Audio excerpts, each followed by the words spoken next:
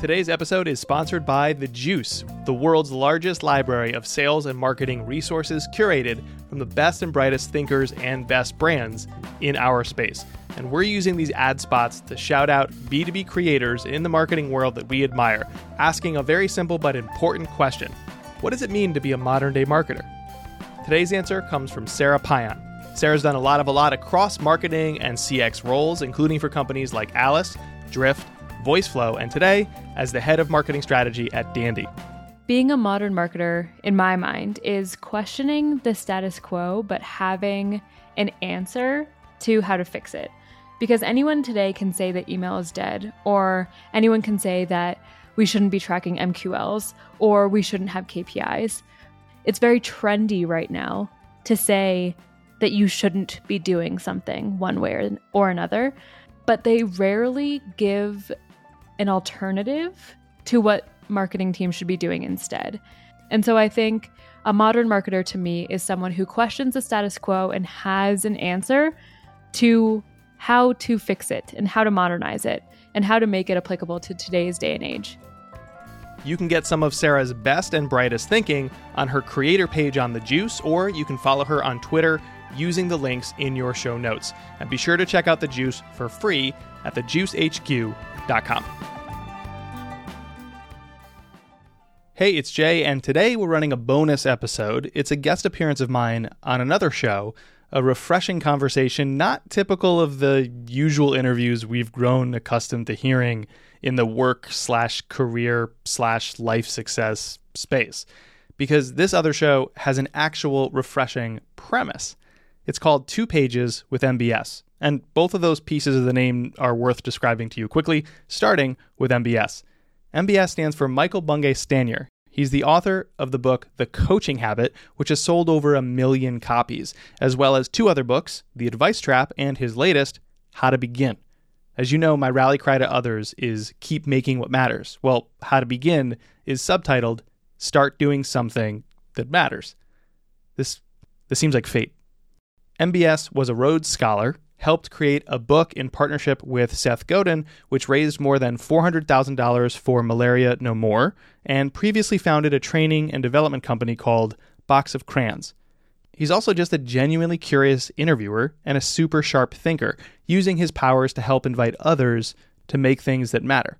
So recently, MBS invited me onto his show 2 Pages to read 2 pages of a book that transformed me and my storytelling, and honestly, this very show Unthinkable. That's just the power of the refreshing premise, as you're about to hear MBS describe, as I hand over the mic to him to welcome you to his chat with me. And just a heads up, there is some harsh language in the pages I read from my book of choice. So when I get to that part, if you're not interested in hearing that language or you're with kids, maybe just skip ahead. Okay, with that out of the way, I hope you enjoy. Welcome to 2 Pages with MBS. This is the podcast where brilliant people read the best 2 pages from a favorite book, a book that has moved them, a book that has shaped them. And welcome in particular if you're a new listener. We've got a bunch of new people coming in and listening to the podcast, so welcome. I'm truly delighted that you're here. Now, Jay Acunzo is also a podcaster like me, and he's one who I look up to because he has challenged the way I think about making, about creating, and also about success. His core podcast is called Unthinkable, and it's billed as the American life for creative work. But for many years, he hosted another one called 3 Clips, where he all got very meta and analyzed 3 clips from other podcasts and talked about why they worked. Now, 2 Pages with MBS actually was featured there in one of the final episodes that Jay hosted back in November 2021, in case you're curious. But believe me, I'm still sweating a little having Jay come on as a guest for my podcast because he knows what makes for a good podcast. Now when I appear on other shows, people go, wait, you analyze other shows with other hosts? Like, what do I do when I have you on my show? And I'm like, it's fine. I'm not judging. It's great. We're all out there trying to do meaningful things. Now, joking aside, Jay isn't here to take shows apart. Instead, he's actually looking for something very specific in the 3 clips. And this is something that guides his own creative work. I believe that creativity happens in the minutia. I know we put it up on a pedestal, and I certainly do sometimes, but it's become known as big. I got to pull a big stunt or do something big. And if I can't do that, if I can't act like the heroes of mine, I guess I'm not creative. And I just think it unfolds in these really tiny moments. Now, if you're wondering what the tiny moments look like in practice, well, the 2 pages that Jay's going to read for us has a pretty profound example. Now, here's what Jay told me that shook me up in terms of how I was thinking about success for the podcast. We're so focused on being visible that I think we've forgotten to try and be memorable, but I think that's actually the job. Be memorable. Be memorable. That's nice, isn't it? And he put it a slightly different way another time when he was talking to me, which is like, how do you make your podcast somebody's favorite? Not that it's just liked, but it's like, this is a favorite podcast of mine or a favorite thing of mine. It's all too easy to get into the, I've got to churn stuff out if you're a maker or a creator, and you feel like you have an obligation to your audience. I just see so much settling or focusing in the wrong places to try and elevate our creative work, whether we're marketers or solo creators or entrepreneurs or leaders. And so I'm on a bit of a mission to try and help people make what matters most to their careers and their companies and their communities. Make what matters most. We're going to come back to that, I promise. Now, for someone to feel very strongly about something, there's usually a moment in their past where they have their heart broken. And for Jay, it was working at Google. Now, he got great marks in college, and he got into his dream job in ad sales soon after that. But 3 years on, the dream had definitely soured a little bit. I had this friend send me a YouTube video, which I watched a bunch of times throughout the day. And then when I went home, I showed my then roommates this video, and I was super excited to show them this YouTube video. And when I hit play, a pre-roll ad started. And it was also before the skip button at that point. So I, A, felt really dumb, and B, had a very random thought, which was, damn you, Eric. Because Eric was my colleague at Google who convinced the advertiser to run pre-roll ads. And I'm like getting the fruit of his labor. And then I realized, oh no, I do this job. I am affecting other people this same way. And given the scale of the work we do, this is potentially millions of people having a slightly worse moment in their day because of my work. And like, we would rationalize why it was a good experience. Like, I mean, I had colleagues get excited about Google offering an ad program that was a survey instead of a video ad. You'd answer a question before your video, and they're like, it's a wonderful experience for the customer. And I'm like, no, I want to be the video, not the ad interrupting it. I want to create that type of work. And I'm just convincing other people to create interruptions. And so I'd been thinking about quitting for a while, and I quit, and I got into this field called content marketing, where I was able to create, yes, in a business context, but I sort of never looked back from there. What was the moment when you stumbled over this idea of resonance, which seems to light you up at the moment? I mean, I'd heard little bits and pieces of like some insurgent thinking when I was working in marketing. Even doing content marketing, I was surrounded by a lot of lowbrow content and afterthought work and settling, or even just good intentioned work, but people didn't have the skills, the direction, the mentorship, the budget and buy-in from their executives. And so I'm surrounded by this content, and I'm like, why are we doing it this way? What is going on? And every so often you hear a soundbite on a slide or, in a blog post where people go, I don't want to make people like stuff. I want to make stuff people like. It's like, oh, okay, there's a thing there. There's something there. There's a thing, yeah. Or I remember being, even in school, like having good teachers read literature to you in a way that's emotional and performative. And you're like, wow, that really hit me, like where I live. This is an emotion-driven job. This is a way to make people feel and make you feel, quite frankly, as a creator of the work. And so it always kind of been simmering.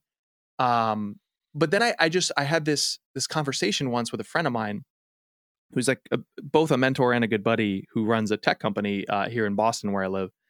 And I was pouring out my heart and soul to him. And he looked at me and he's like, Jay, the reason you can't stand the status quo of business is because you're somebody who's bothered by suck. And I was like, I love the phrase. I was like, sure. Right. But as part of me was like, that's it.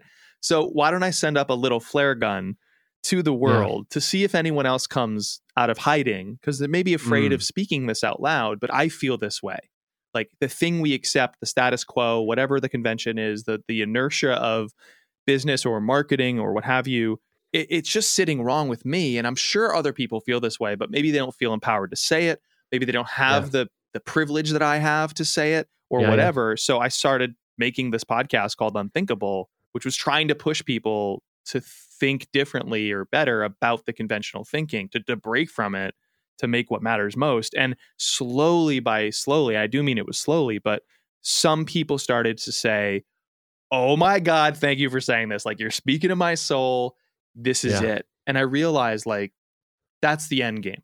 It's not 10,000 downloads. It's 5 people saying things with passion as signal you should keep going. So that to me, that's resonance. So let me push back on this a little, Jay, because there's one part of me agreeing furiously with everything you're saying, which is like, life's too short, try and transcend the suck. But there's also reality around needing to earn a living, needing to be in an organization, needing to find an audience and kind of have an audience, 1,000 true fans who could fund you in some way. And one way of hearing what you're saying is like, it's like disappear into your artistic cave and create beauty and create elegance and transcend the physical world. How do you walk the fine line between what reality demands of you and this call to create art that has resonance? I just think creativity is a form of leadership. Like, I think this idea that you can't create meaningful art and also contribute positively to change, whether it's a for-profit organization or industry or communally and societally. I just think what we're doing here is we're putting creativity and or art in the category of self-expression with no other purpose. I think it's really hard to self-express and have nobody say, oh wow, that's for me, right? Your close loved ones, someone on the internet, et cetera, especially today where you can access people so easily.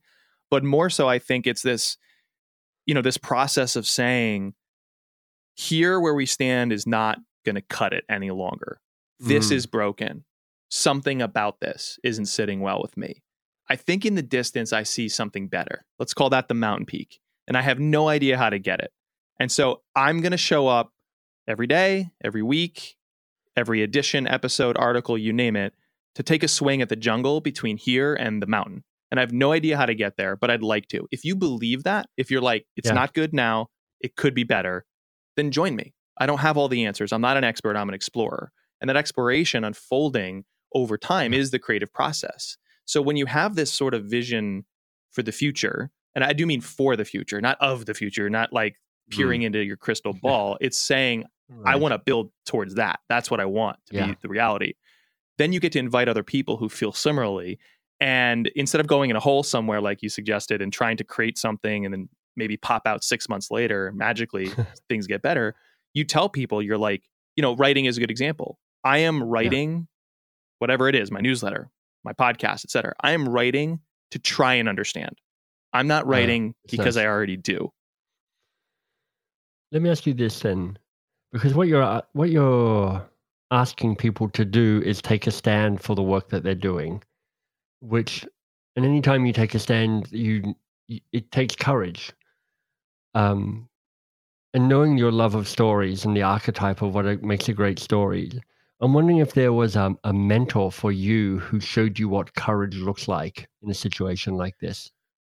I've gotten very many digital mentors, as many of us do, where you maybe don't interact or interact digitally. And, but a few personal ones come to mind. I think about Jack Shred, Mr. Shred, my high school English teacher, and Mr. Shred. I love high school English teachers. I've got a few of those myself. The shredder. So here's this short guy, this kind of like very short guy with like a little like mop of gray and black hair and big glasses that would kind of bounce along as he bounced along the halls. And he'd get really red in the face when he got passionate about something, a little sweaty. And he was like an avid cyclist. I went to an all-boy Catholic school in high school in Connecticut. And so his tie would always be a little disheveled and loose. But he was a stickler. So a lot of people who had him knew him as this stickler who would measure the margins of the paper for the essay you submitted and go to that extreme. But I knew him as an inspirer because I remember watching him read like Huck Finn And we had this yeah. little dinky annex outside the high school with a few classrooms. And that's where I had, I think, junior year English with him. And he'd read Huck Finn in such a way that he'd bring it to life. Like the characters were buddies he hung out with, or Gatsby, when they talk about the light away in the distance in Gatsby, he would like gesture out the door. And I was like, I know nothing is out there, but holy crap, something is out there. And it was like, right, that's what this stuff is for. It's for the feeling of it. And we really, I'm speaking truly from the business perspective here. We really like to optimize away the feeling. We really like to remove the personal perspective or the challenger perspective or the inspiring perspective, because it doesn't feel quote unquote practical, which I would push back on, because what's something you can put in practice more than feeling inspired and having it affect everything you do, or understanding good story structure and how to execute that when you communicate one-to-one or one-to-many. I mean, these things are practical as hell. They have such power. So someone like Shred showed me what this work is actually for. And my job, to honor his legacy, because unfortunately he's no longer with us, is to carry that with me, to try and infuse that in the work I do, despite all these effects of, industrialized education or best practice laden work. Despite those things, trying to remove the desire to emote, the desire to push and have vision and opine, and the desire to express, but in such a way that you lead people. It's not just a little hobby on the side. Great if you have that, but using the creative craft to instill in others something that empowers and inspires them so they take action on the back end. And that's really what it's for here. It's for sparking action. That's what stories are about. They're vehicles for bringing out some sort of tension or problem and then resolving them and encouraging others to go along with you too. Speaking of role models, tell me about the book you're choosing to read from us today. A character that looms large in my life, in my storytelling career, and in many things, even the entertainment that I consume, is Anthony Bourdain, like very many millions of people. Perhaps unlike many millions of people, I am of the belief that the business world deserves Bourdain-like storytelling. Nice. And so I mentioned this mission of mine. Well, the approach I have to that mission is to tell a lot of stories, and is to try and bring these kinds of stories that he told in his books, in his TV shows, on stages. I got to see him speak a couple times live. Try and bring that stuff to the workplace, because just like Bourdain helped us understand nuance and meaning in seemingly day-to-day moments, we have those moments every day in work. But oftentimes work content is whatever, screaming about Elon Musk, Bitcoin, and Facebook one more time, or vapid Instagram influencers posting meaningless quotes that sound nice and get liked, but ultimately don't change you at all. Right. So like Bourdain brought forth such meaning from the seemingly day-to-day. And so I aspire to do that in my storytelling. Well, how did Bourdain change you? I'm going to hear the 2 pages, but that statement around stories change people. Yeah. How has he changed you? I think he was my introduction to creative nonfiction. Not the formal introduction per se. I had a college class actually about creative nonfiction, and I remember reading Kazuo Ishiguro and all these other writers, but it was sort of like he took the colloquial tone that I wanted to write in, which I got from sports, Bill Simmons and writers like that, Rick Riley, and applied it to these kinds of very personal narratives that still exposed you to ideas and feelings. And I would say tiny stories with big ideas. He wasn't ultimately writing about, and this is where his travel show, I think, makes people forget this. His writing and even his show was not really about some earth-shattering thing that he was discovering or experiencing. Even if he was visiting a location that seems exotic to you. Yeah. The Parts Unknown name of his show, the unknown parts, were just sitting with a family and going deeper and getting to know them and finding these ideas and moments that contained a lot of meaning, that contained big ideas and helped change you. But he was finding them in the seemingly routine, right? So again, that's very applicable to our work. So that's what he showed me, I think. That's how he changed my approach to story. It's, tiny stories told in such ways that you see the big idea and the big impact of them. Beautiful. And I can see the book. I love how battered it is and well loved it is. So the book is Kitchen Confidential. That's the one I pulled from. And how did you choose the 2 pages? Honestly, it was pretty much just whatever stuck with me. I mentioned I'm trying to explore what makes work memorable. These were, among other moments in the book, probably the moment that loomed largest was the one I'll be reading to you. Perfect. Well, why don't I make a quick introduction and then you can launch into it? Sure. Jay Kunzo, host of the podcast Unthinkable, amongst other things, reading from Anthony Bourdain's very wonderful book, Kitchen Confidential, published in, I think, 2008. Jay, over to you. At 6 a.m, we boarded Monsieur Saint-Jean's small wooden vessel with our picnic baskets and our sensible footwear. He was a crusty old bastard, dressed like my uncle in ancient denim coveralls, epadrilles, and a beret. He had a leathery, tanned, and windblown face, hollow cheeks, and the tiny broken blood vessels on nose and cheeks that everyone seemed to have from drinking so much of the local Bordeaux. He hadn't fully briefed his guests on what was involved in these daily travails. We putt-putted out to a buoy marking his underwater oyster park, a fenced-off section of Bay Bottom, and we sat and sat and sat in the roaring August sun, waiting for the tide to go out. The idea was to float the boat over the stockaded fence walls and then sit there until the boat slowly sank with the water level until it rested on the basin floor. At this point, Monsieur Saint-Jean and his guests, presumably, would rake the oysters, collect a few good specimens for sale in port, and remove any parasites that might be endangering his crop. There was, I recall, still about 2 feet of water left before the hull of the boat settled on dry ground and we could walk about the park. We'd already polished off the brie and the baguettes and down the Evian, but I was still hungry and characteristically said so. Monsieur Saint-Jean, on hearing this, as if challenging his American passengers, inquired in his thick Gironde accent if any of us would care to try an oyster. My parents hesitated. I doubt they'd realize they might actually have to eat one of the raw, slimy things we were currently floating over. My little brother recoiled in horror. But I, in the proudest moment of my young life, stood up smartly, grinning with defiance, and volunteered to be the first. And in that unforgettably sweet moment in my personal history, that one moment still more alive for me than so many of the other firsts that followed, first pussy, first joint, first day in high school, first published book, or any other thing, I attained glory. Monsieur Saint-Jean beckoned me over to the gunwale, where he leaned over, reached down until his head nearly disappeared underwater and emerged holding a single silt-encrusted oyster, huge and irregularly shaped in his rough, claw-like fist. With a snubby, rust-covered oyster knife, he popped the thing open and handed it to me, everyone watching now, my little brother shrinking away from this glistening, vaguely sexual-looking object, still dripping and nearly alive. I took it in my hand, tilted the shell back into my mouth as instructed by the now beaming Monsieur Saint-Jean, and with one bite and a slurp, wolfed it down. It tasted of seawater, of brine and flesh, and somehow of the future. Everything was different now. Everything. I'd not only survived, I'd enjoyed. This, I knew, was the magic of which I had until now only been dimly and spitefully aware. I was hooked. My parents' shudders, my little brother's expression of unrestrained revulsion and amazement only reinforced the sense that I had somehow become a man.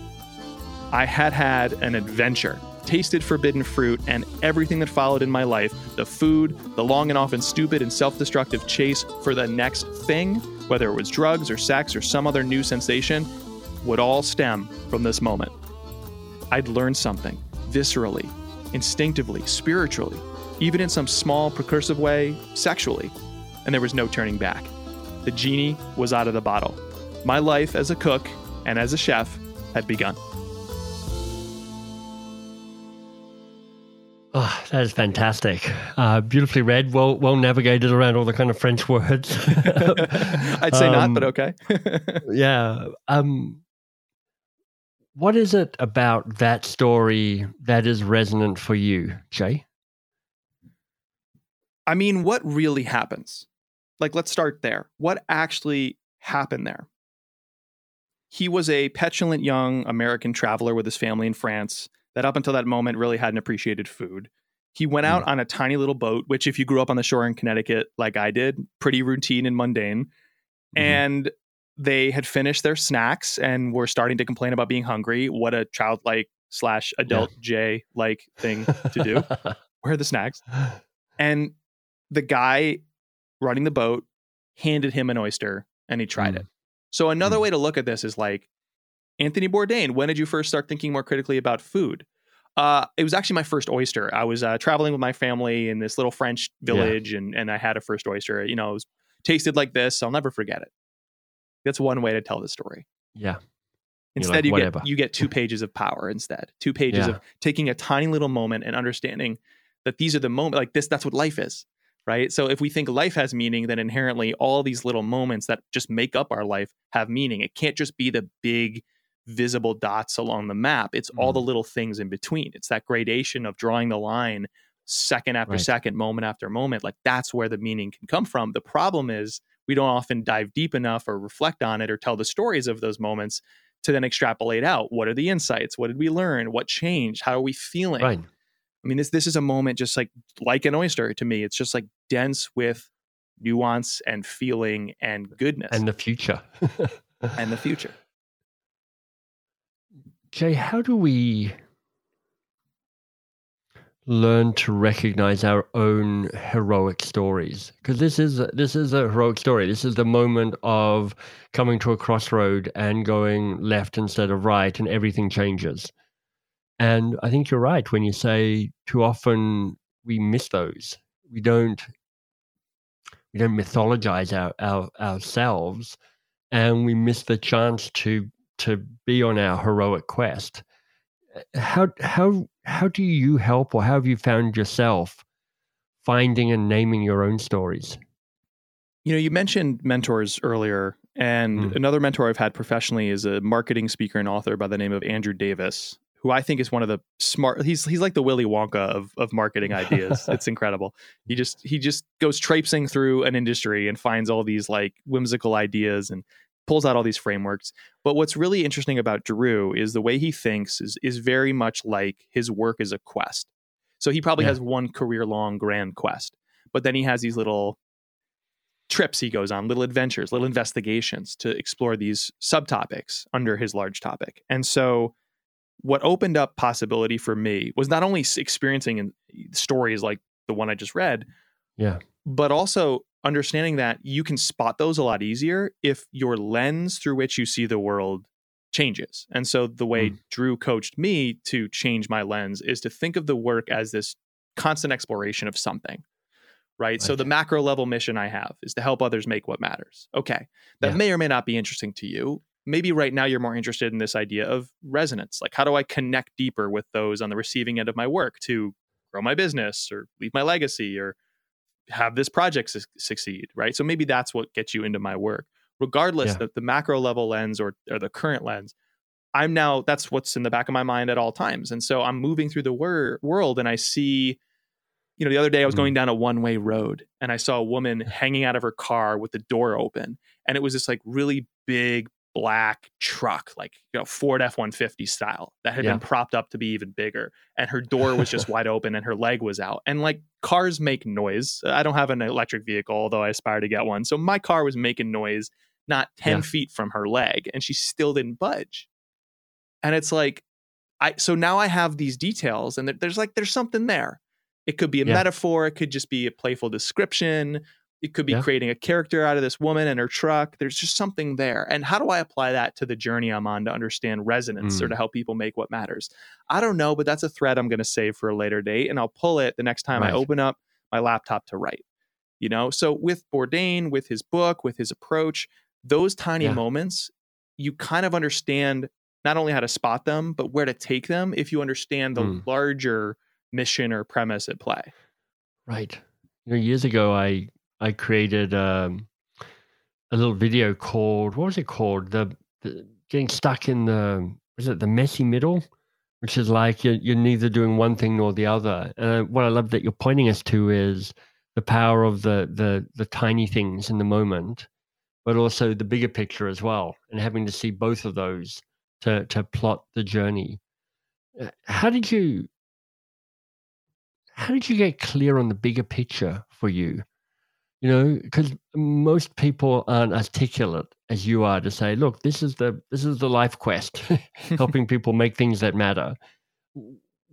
Did it just slowly come into focus? Was there a moment where you just wrote it down and went, that's the thing, stick that above my computer screen and look at it every day? Right. When did it come to you? Well, the metaphor will continue here because I was talking about how this changes how you see the world. So how do you understand what glasses to wear? Not only the frames, but also the prescription. You go number 1 or number 2, number 2 or number 3, right? And then you try on different frames. Like, does this look good? I don't know. Does this look good? Then you ask people close to you, does this look good on my face? Does this look good? That's the process. It's trial and error. It's experimentation. Right. And a lot of us want the one pithy framework or answer to be like, oh, that's how I do it in theory. I go 0 to 60 like this.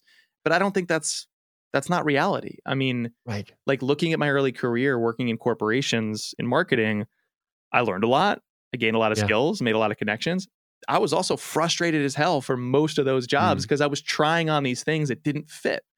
And then eventually I find something and go, oh, well, that's a thing. That brings me energy instead of draining me of that energy. Let me pursue that further. And, you know, my podcast Unthinkable is a good kind of microcosm because it started as I want to help people break from the stale conventions of marketing and do something more creative. So I told a bunch of stories like that. And then I start talking to my listeners and I'm like, wait, you're a CTO. You're an accountant. What are you doing listening to this show? And they would tell me more about what they were experiencing and who they were and why they liked it. And I went, okay, so it's not about the creative side of marketing. It's about craft-driven work. People who see themselves as craftspeople, no matter what they do. They could work on a spreadsheet. They could paint something. They could write a novel. They could work in marketing. And so it just kept evolving. So it's messy. You know, the jungle analogy is another one that applies here too. It's I'm hacking away through the jungle. That's my creative practice. And someone might say, try going left here. And that's a good mentor. Or I might uncover a path that lets me run freer for a time, but then I hit another snag in the future. And as long as I'm trying to articulate to you what the vision is, where is this going? Why am I doing this? And invite you along, I get wonderful signal, feedback, you know, people course correcting me all around me. But none of this happens unless you ship a lot of work. I mean, I think that's the punchline to all this is like having the consistent practice to put out the work into the world, to aerate your ideas and refine them over time. Like that's everything to me. You know, there's a quote I love, which is inspiration is when your past suddenly makes sense. Where you're like, oh, that's why I had that job that sucked and that job that didn't suck. And I met that person and I had that course. It kind of comes together in a moment of remembering and forgetting and clarification that says, oh, this feels like the resonant thing for you. Well, I always pictured motivation as driven from behind you. You know, it's somebody pushing you, often in a corporate setting with a whip. Inspiration to me is like you're getting pulled forward. Like I can't not figure that out. That's why, like, when you think about it being inspired to write, I don't think it's like the inspiration is this huge idea, this lightning strike moment, the muse visited you, all these myths. I don't think that's inspiration for creative purposes. I think what it is I can't not write right now. I'm drawn to it. Like I have to see, how do I articulate this complex idea in writing? Or I don't understand this concept. Let me try to write something about it and force myself to try and understand. Or, you know, even better, it's like, I can't not write because when I don't write for a long period of time, I feel like I'm suffocating. I literally feel like it's a breath of fresh air to finally publish a thing. And so a lot of people are like, I want to be a writer and I'm struggling to write and blah, blah, blah. It's like, well, maybe you haven't found the thing that pulls you towards it instead of looking for motivation or other external forces to push you towards it, which I think will die eventually. It's better to find the magnet that draws you in, that inspiration, than I think the motivation of like, I need a quote, a mentor, a system, a 30-day challenge to push me, like maybe to kickstart it. But that's not sustainable. You know, talking to you, Jay, it feels like you're at a let's call it a plateau of achievement, which is like clarity on what you're doing and the journey that you're on and the way that you're contributing to the world. I also know from, you know, how I understand structure and stories that, you know, the quest is endless. You got to the latest place. There's still a valley in front of you with jungle and mist, and there's still a peak. And part of, you know, as they say, going into the woods is about meeting the next part of yourself that needs to become who you are. Yeah. And I'm curious to know what's the quest you're on now. What's the next thing that needs to be part of Jaya Kunzo? I think a lot about my body of work and just building a body of work in general. There's that famous quote from Ira Glass, for example, which is, I'll paraphrase, but when you start out, especially, your work, gap is big. The gap is big between your taste and your work. And another easier way to, I think, understand it is you can imagine better work than you can create.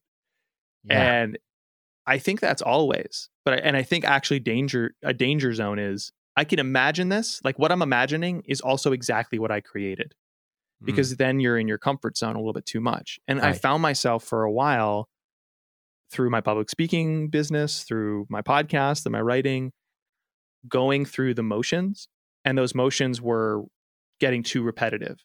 And what the problem was is I had an old habit that was so necessary early that I need to unlearn, which is like early on, especially all these, wise individuals like Ira Glass, they would encourage you, do a lot of work, put in the reps consistently.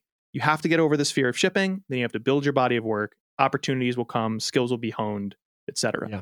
And I agree. But I think you also then get past this first filter of like, am I shipping or not? And then shipping is no longer a problem. And the next problem is, well, what am I pursuing here? Like, am I going deeper? Am I doing A+ work or just more B work? Or C or now D. I can do it. Should I keep doing it? Right. Like, how do you persist properly or persist with greater joy or impact on the world? So I think I'm now entering a phase of my career where the practice needs to look a lot less like every week I will show up and ship this thing and I'm promising it's a weekly show and blah, blah, blah. And I'm now thinking about what am I spending time on that is a longer time horizon, that is scarier for me to try to do, that there is not this established playbook out in the world or in my own history, that I have to just try it because I'm still drawn to it, right? I feel inspired to do it, but I don't have the mechanics yet. It feels like it's the jungle at once got sparse and that was dangerous. I took a left turn. Now it's dense again. That's kind of where I feel like I'm at. So what is the next level for you? What do you aspire to? I mean, I want to bring these Bourdainian type stories into the workplace, into the business world. And I want to do so without selling my soul and be like, we're talking about Facebook, Apple, Amazon, and Google again, or we're talking about macro level trends or tips and tricks and best practices. And, I'd like to help people see their work better, figure out their purpose in their work, but then go turn that into creative action. And, the way I phrase it is I like being an arms dealer for creative scrappers. Like, I'm not speaking to the people who are managing budgets and 6 agencies. I'm speaking to the person who's a one-person shop or runs a team of 50 that they're like, well, what we do is kind of boring, or well, we've done it forever this way, or I'm a solo creator or artist. And, what do I have to offer the world? I'm just going to copy everyone else and try to do quote unquote what works. And there's like this tyranny of the right answer we all suffer from in the workplace. And I think best practices are dangerous. I think they deserve to be questioned. And the goal is to find what works best for you, which often is not the quote unquote best practice. So the way I want to help people do that is not to get on a stage and shout and be like angsty about it, but it's to try and tell these stories that make you go, I think I lost sight of that somewhere along the way. Thanks for reminding me. I'm back at it now. I'm focused. Or, wow, I hadn't considered that. Like a piece of my brain was shrouded in mystery or a shadow has been lifted. Thank you for that. And so how do I do that? I'm focusing on the show. I'm focusing on Unthinkable. I'm focusing on this idea of resonance. And I'm trying to push myself to find better stories in the nooks and crannies of this world and not, yet another similar headline to everywhere else you can get this stuff. It feels to me as you describe that, particularly this idea of bringing Bourdainian stories into the business world, the archetype that comes to mind is the trickster, playing that disruptive role. Do you have any insight, or do you know how to navigate this idea of being disruptive and provocative and slyly upending things in a system that loves not that. that loves homeostasis, Sure. which is like, a system, an organization is set up to not be disrupted. And it feels like you're trying to disrupt. How do you do that without the system rejecting you? Okay, so here is the lesson that I needed to learn earlier in my in-house career, where I was just the tail wagging the dog, or I was petulant, and that contributed to my frustration. It's really hard to create change by having all these big ideas or commands of other people that force them to leap too far from where they're already at or what they think they already want. So an easy example is your boss. You're probably not going to convince your boss and or the larger company and its culture to change, A, quickly, or B, from what they already want. What you're probably more likely to succeed in doing, if your goal is change, if your goal is elevating the work, if your goal is doing something better, is to show them how what they want is actually not being served by the status quo, and it's far better to go with your idea. In other words, my idea gets us what we want faster, better, cheaply, to a higher degree, with greater impact, etc. I call this the green smoothie problem. If I had handed you a smoothie, Michael, and you'd never seen a green smoothie, you would do one of two things. You'd anchor to preconceived notions, or you'd look for social proof. You'd be like, oh, this looks like this gross health drink at my gym. No, thank you. Or you'd be like, okay, show me what people are saying about this drink. Is it popular? Is it trendy? In other words, like, give me the fact that this is essentially conventional, right? It's a commodity, and that's no way to make change, right? I'm not going to lose face by drinking the green smoothie. So by handing you my idea too quickly, too soon, before you're ready, I create this information disadvantage that I'm putting you at. And to fill in that gap, you're like, I need to just think about my own history, preconceived notions and the past, bad ways to improve the world, and also, or look for other sort of like social moments of social proof. In other words, it's already happening. It's already trendy. Again, hard to push you to the new. So what I need to do is say, Michael, you know how you told me last week you want to be healthy, and you told me all these drinks and foods are really gross? Here's what I'm thinking. I took some kale, some mango. I took a little coconut oil. We have a blender in the kitchen, and in no time flat, I made this drink. So if you'd like to be healthy and you believe that a lot of these health drinks and foods are gross, here's a green smoothie. Want to drink it? Look at you using old school marketing on me to rise above marketing. I was abducted by marketing and sales, experimented on, but I was given like a metal arm and super strength that I wouldn't have had otherwise. And now I know how to speak that stuff to that stuff and use that stuff for good. Like I was temporarily not on the force for good. And now that I'm awake again, I'd like to use this stuff for good. Right. And I think we're all better off wading into those waters of like, yes, the business world. Yes, the for-profit world. Yes, capitalism, and using those forces as sources of leverage for good. Right. So that's what I'm trying to do here. I get it. Well, welcome to the light. Jay, it's been a great conversation. Thank you. Let me ask you this. Is there, what needs to be said that hasn't yet been said in this conversation between you and me? I think there's some degree. I heard this on a podcast from the comedian Mike Birbiglia, where he was interviewing Rachel. Love him. Oh, he's incredible.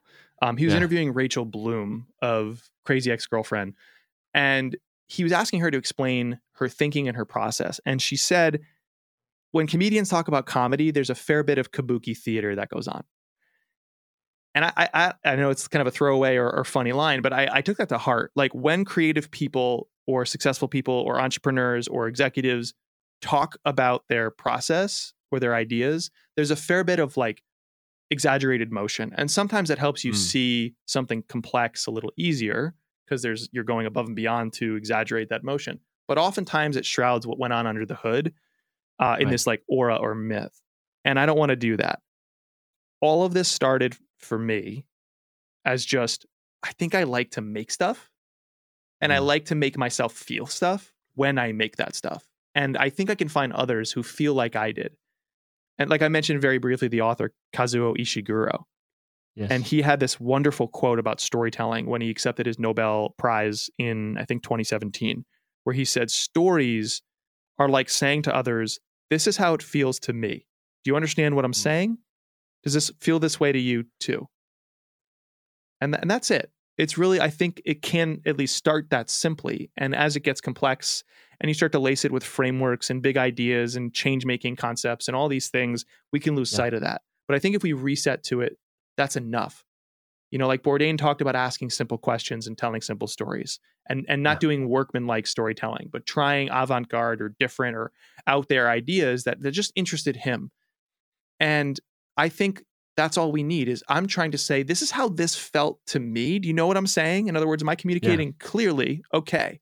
Did it also feel that way to you? Because this is actually a conversation, even if it feels broadcast. And now, given that greater understanding, I get a next attempt and I can be better for it. That's it. I think it can be that simple.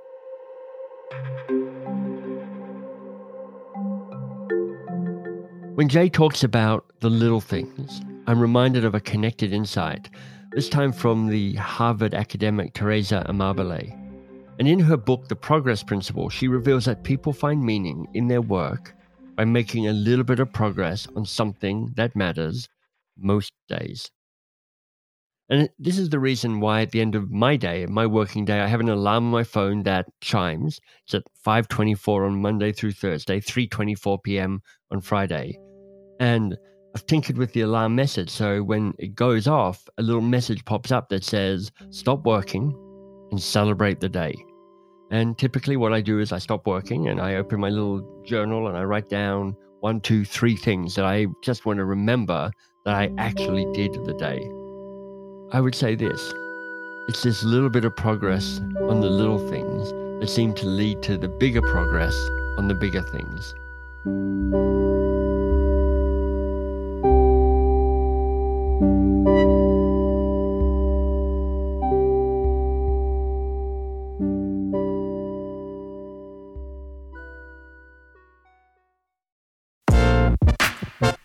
Thank you so much to MBS for having me on his show. Man, it was just a fun interview. It's just the power of a premise thoughtfully considered and developed. And I hope you got as much from listening to it as I did from appearing on it. Anyway, if you like what you heard, consider listening to 2 Pages. You can find it in whatever podcast player you're using right now. You can also follow MBS on Twitter at MBS_works, or say hi to me on Twitter at Jayacunzo and let me know what you think of the show. If you liked it, share it with just one friend, won't you? Just one. This is an independent labor of love. Your evangelism of this podcast is everything to me and to my ability to keep the show going and growing. And speaking of growing, if you're trying to elevate your creativity, your storytelling, and your ability to produce a higher caliber of creative to build your brand or career, consider my one-on-one coaching and consulting. You can visit jayacunzo.com and click coaching at the top, or if you're not ready yet, subscribe to my free newsletter while you're there, jayacunzo.com. Thank you so much for listening to this show. I'm back next time with the story of an atypical business relationship. 2 very quirky people who started to ride a rocket ship trajectory, which they then decided to eject from right as they were reaching exit velocity. But until we're back with that story, keep making what matters. See ya.